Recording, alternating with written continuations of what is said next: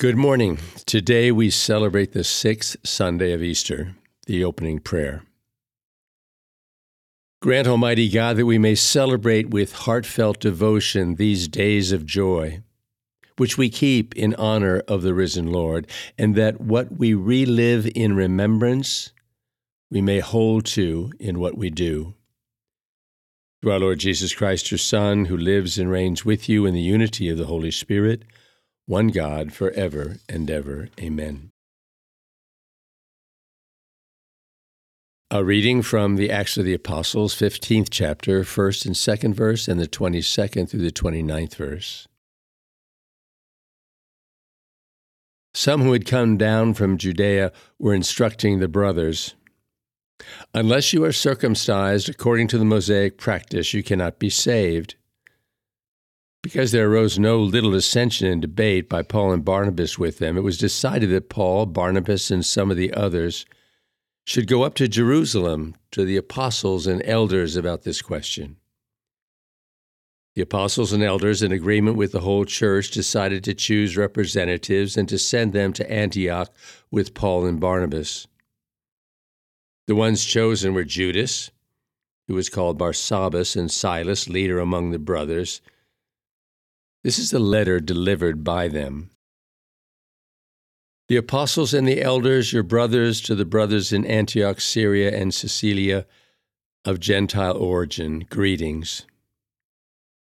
Since we have heard that some of our number, who went out without any mandate from us, have upset you with their teaching and disturbed your peace of mind, we have with one accord decided to choose representatives and to send them to you along with our beloved Barnabas and Paul, who have dedicated their lives to the name of our Lord Jesus Christ. So we are sending Judas and Silas, who will also convey this same message by word of mouth. It is the decision of the Holy Spirit and of us not to place on you any burden beyond these necessities, namely, to abstain from meat sacrificed to idols, from blood, from meats of strangled animals, and from unlawful marriage. If you keep free of these, you will be doing what is right. Farewell. The word of the Lord. Responsorial Psalm, O God, let all the nations praise you. May God have pity on us and bless us. May he let his face shine on us, so may your way be known upon earth among all nations, your salvation. O God, let all the nations praise you. May the nations be glad and exult because you rule the peoples in equity, the nations on the earth you guide. O God, let all the nations praise you. May the peoples praise you, O God. May all the peoples praise you. May God bless us, and may all the ends of the earth free him. May all the ends of the earth fear him. O God, let all the nations praise you. A reading from the New Testament, the book of Revelations, 21st chapter, 10 through the 14th verse, and 22nd and 23rd verse. The angel took me in spirit to a great high mountain and showed me the holy city Jerusalem coming down out of heaven from God. It gleamed with the splendor of God. Its radiance was like that of precious stone, like jasper, clear as crystal. It had a massive high wall with 12 gates where 12 angels were stationed, and on which names were inscribed, the names of the 12 tribes of Israel. There were 3 gates facing east, 3 north, 3 south, 3 west. The wall of a city had 12 courses of stones as its foundation, on which were inscribed the 12 names of the 12 apostles of the Lamb. I saw no temple in this city, for its temple is the Lord God Almighty and the Lamb. The city had no need of sun or moon to shine on it. The glory of God gave it light, and its light was the Lamb. The word of the Lord. Hallelujah verse, whoever loves me keeps my word, says the Lord, and my Father will love him, and we will come to him. The gospel for this Sunday is taken from St. John, 14th chapter, 23rd to the 29th verse. Jesus said to his disciples, whoever loves me will keep my word, and my Father will love him. We will come to him and make our dwelling with him. Whoever does not love me does not keep my words, yet the word you hear is not mine, but that of the Father who sent me. I've told you this while I am with you. The Advocate, the Holy Spirit, whom the Father will send in my name, will teach you everything and remind you of all that I told you. Peace I leave you, my peace I give you. Not as the world gives, do I give to you. And do not let your hearts be troubled or afraid. You heard me tell you, I am going away and I will come back to you. If you love me, you will rejoice that I am going to the Father, and the Father is greater than I. And now I have told you this before it happens, so that when it happens, you may believe. The Gospel of the Lord.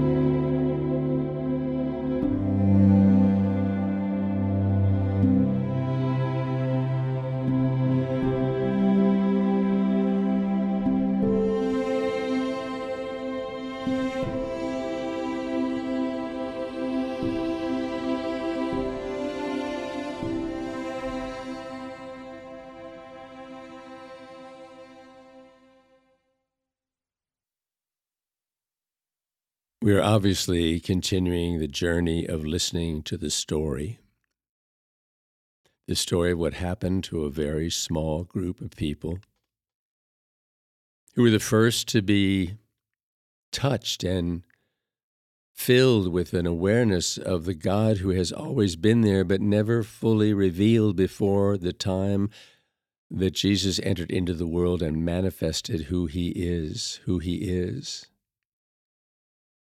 And the God that is revealed is so radically different from the God of the Old Testament in certain ways, even though the God of the Old Testament reveals slowly and becomes more and more like the God that is revealed through Jesus, but nothing prepared them for what was about to happen. And that was they would see their God not as a God that had to be served, but as a God who serves them. If Jesus is God and God is in Jesus, and that's exactly what Jesus said, then when you see Jesus on the cross, that is God manifest himself doing what he's always wanted to do for you and for me, but could never reveal it to us because we weren't ready to receive it or ingest it or even believe it. The God of the universe, the God that has created everything, comes down and goes through a painful situation. Now, granted, God the Father is not going to be in pain, but the image that Jesus, humanity, took on the pain, and Jesus revealed through the pain of Jesus the suffering that he wanted to end for human beings, because there's a kind of way in which if we don't understand who God is, we're being destroyed, crucified, if that's a word, just meaning executed by our shame and our guilt. We live in a horrible world if we cannot open our hearts and fathom the beauty of this God. So here we are back to the story. So let's look at this particular incident. This is like a wonderful mini-series on whatever, on Hulu or something. All right, so here we are now. There's an interesting thing happening. First of all, just a comment about the opening prayer. Church is such a valuable thing. When I say church now, I mean a group of believing, committed Christians who know God and know the Spirit and know Jesus. And what we do in communities as churches is we relive in remembrance these stories. Isn't that interesting? We relive in remembrance these stories. Why couldn't we have taken these stories and just wrote out a nice manual and described exactly what it is we're supposed to do? Well, actually, we've done that. But why wouldn't that be enough? Why do we have to go back and reenact the crucifixion every year? And why do we have to reenact the resurrection? Why? Because this religion that you and I are called to believe in is all about a relationship that creates an experience that creates a transformation. There's a line from John's Gospel. It's not in this particular set of readings, but it's when one of the disciples is looking at Jesus and saying, "Why don't you tell the world about this? Why don't you preach to the world?" Because they were so obviously aware that Jesus had, especially after his death and the post-resurrection experiences, he was working just with this tiny group of followers, And I guess they were saying, why don't you broaden your your audience? And I love the answer that Jesus implies, because he goes on to imply that no, this religion is not going to grow and change because of some major movement, a major announcement to the world about what is real and what is true. No, it's going to happen one-to-one through a kind of contagious nature of joy, an acknowledgement that we're loved, a freedom that we've experienced. When people are filled with that, they are the ambassador of this story, and they are the ones who become the teachers. If you've ever read any kind of, detailed theological description of the mysteries of the faith, and I read them, and they are complicated, and they make lots of referrals to Latin documents and ancient teachings and all that, and it's very, very intellectual, and it doesn't move me. But let me sit with someone who lived in fear and shame, whose life was torn about because they were constantly addicted to destructive things, and all of a sudden their faces are filled with light, and they're telling me that they realize something about God, and that he is a lover, and he ministers to us, and their life is changed, and I'm changed. So let's look at the stories that we have in this particular set of readings, because it's one of the most important readings, I think, about the way the church functions, this first reading from the Acts.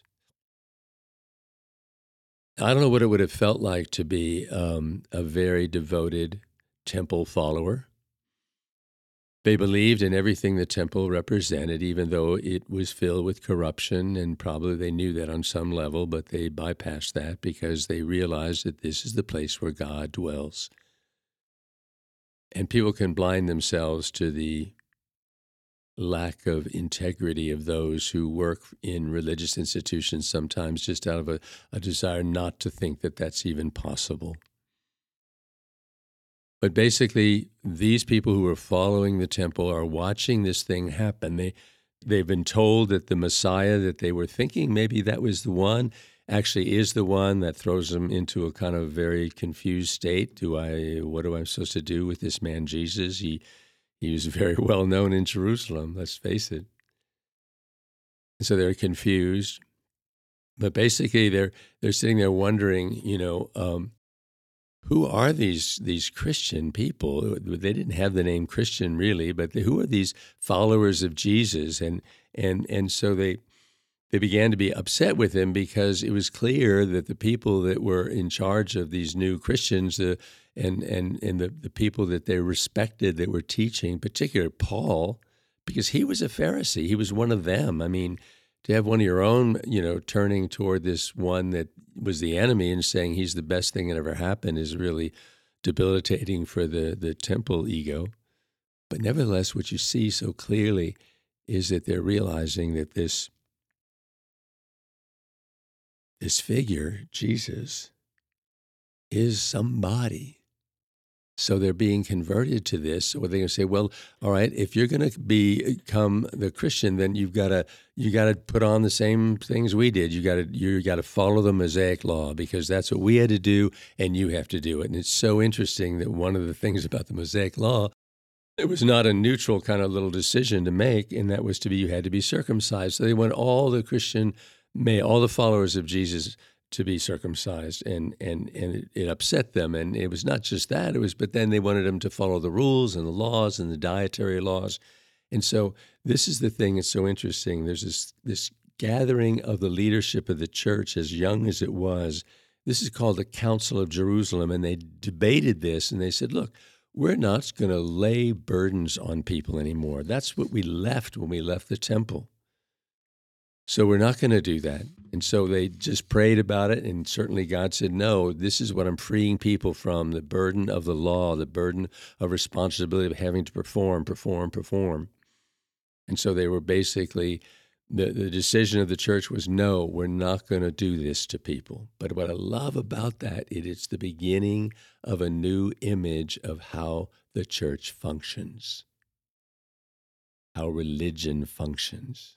The temple demanded so much from people in order for them to even feel that they were potentially capable of some favor from God, which could easily be taken away by the temple because they could be judged as not deserving. And then you have this Jesus figure who is so radically different. And so we have the temple again is described in the second reading as not a building, but something in the midst of the people.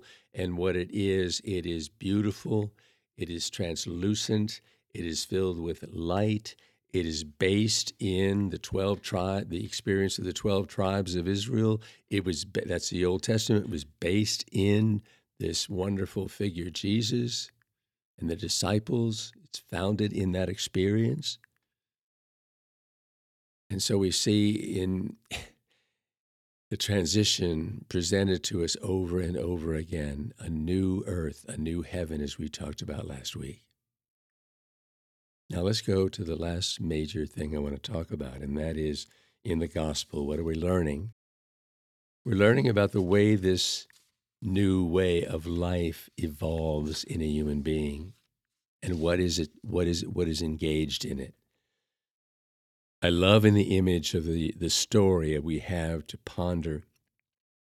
There is this idea that there is this shift from the old to the new, and that in this coming of something new, there is a new dynamic relationship between divinity and humanity. And the simplest way to start it is to say over and over again so clearly What people have discovered, as I said at the beginning of the homily, is this is a God who ministers, who is a doctor, who wants to heal.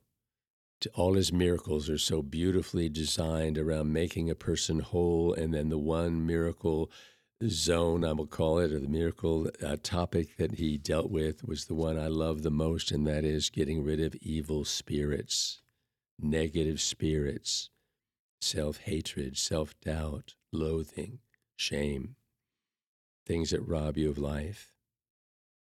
And so we see this new religion, this new temple. And then how is it going to be conveyed to people? Well, it's clear in this reading from John. He's saying, well, first of all, you have to understand that the core topic of this new religion is God. He is the focus. And who is he? How do we describe him? He's truth. He's reality. He is who you are, why you are here, what the world is for, how it functions. All of that is this wonderful, extraordinary experience of this divine, creative, loving being that created this whole world. So he is at the heart of all Christian religions, to take and believe in and to take him into your life, and he fills you with this thing called truth. And what is Jesus there for? Jesus is the communicator because he's mostly the moderator. If you want to explain to someone how to do something, one of the things that I can read it, I can read instructions, but they never work. No, show me what it's like. And that's who Jesus is. I'm showing you the Father. So this image of this incredible, powerful force being someone who would literally worry about our broken bodies, worry about the spirits that infect us with negativity, worrying about whether or not we're free and fully alive. That's the God, that's Jesus' role to say, this is who God is. But then comes the advocate, the new character. And the advocate came in the form of the Holy Spirit, and it's the Holy Spirit is going to teach everybody. And this is what's so fascinating about this. How can I describe to you how the role of the Holy Spirit is to teach you and open your heart and mind to all that is true and all that is wonderful and free you from shame and anger and fear and all those things? All I can tell you, it is the Holy Spirit is the presence, the indwelling presence of this incredible figure, God. And an advocate is someone who is on your side. You are innocent of anything that you have been told to become. You are innocent of the things you've done that have been in the wrong direction. Not because you didn't do it, you're innocent because you have been made innocent by the blood of Christ. So everybody that turns to God and the Spirit and saying, teach me, help me, the advocate, the one on your side, he comes in and he fights your battles with you against those forces that are evil, that are around in the world, that are wanting to pull you down. No, he's there to argue the case that you are a beautiful human, loved by God, and freed from the shame of anything you've done in the past. You're acquitted. And that's the gift of the advocate, the Holy Spirit.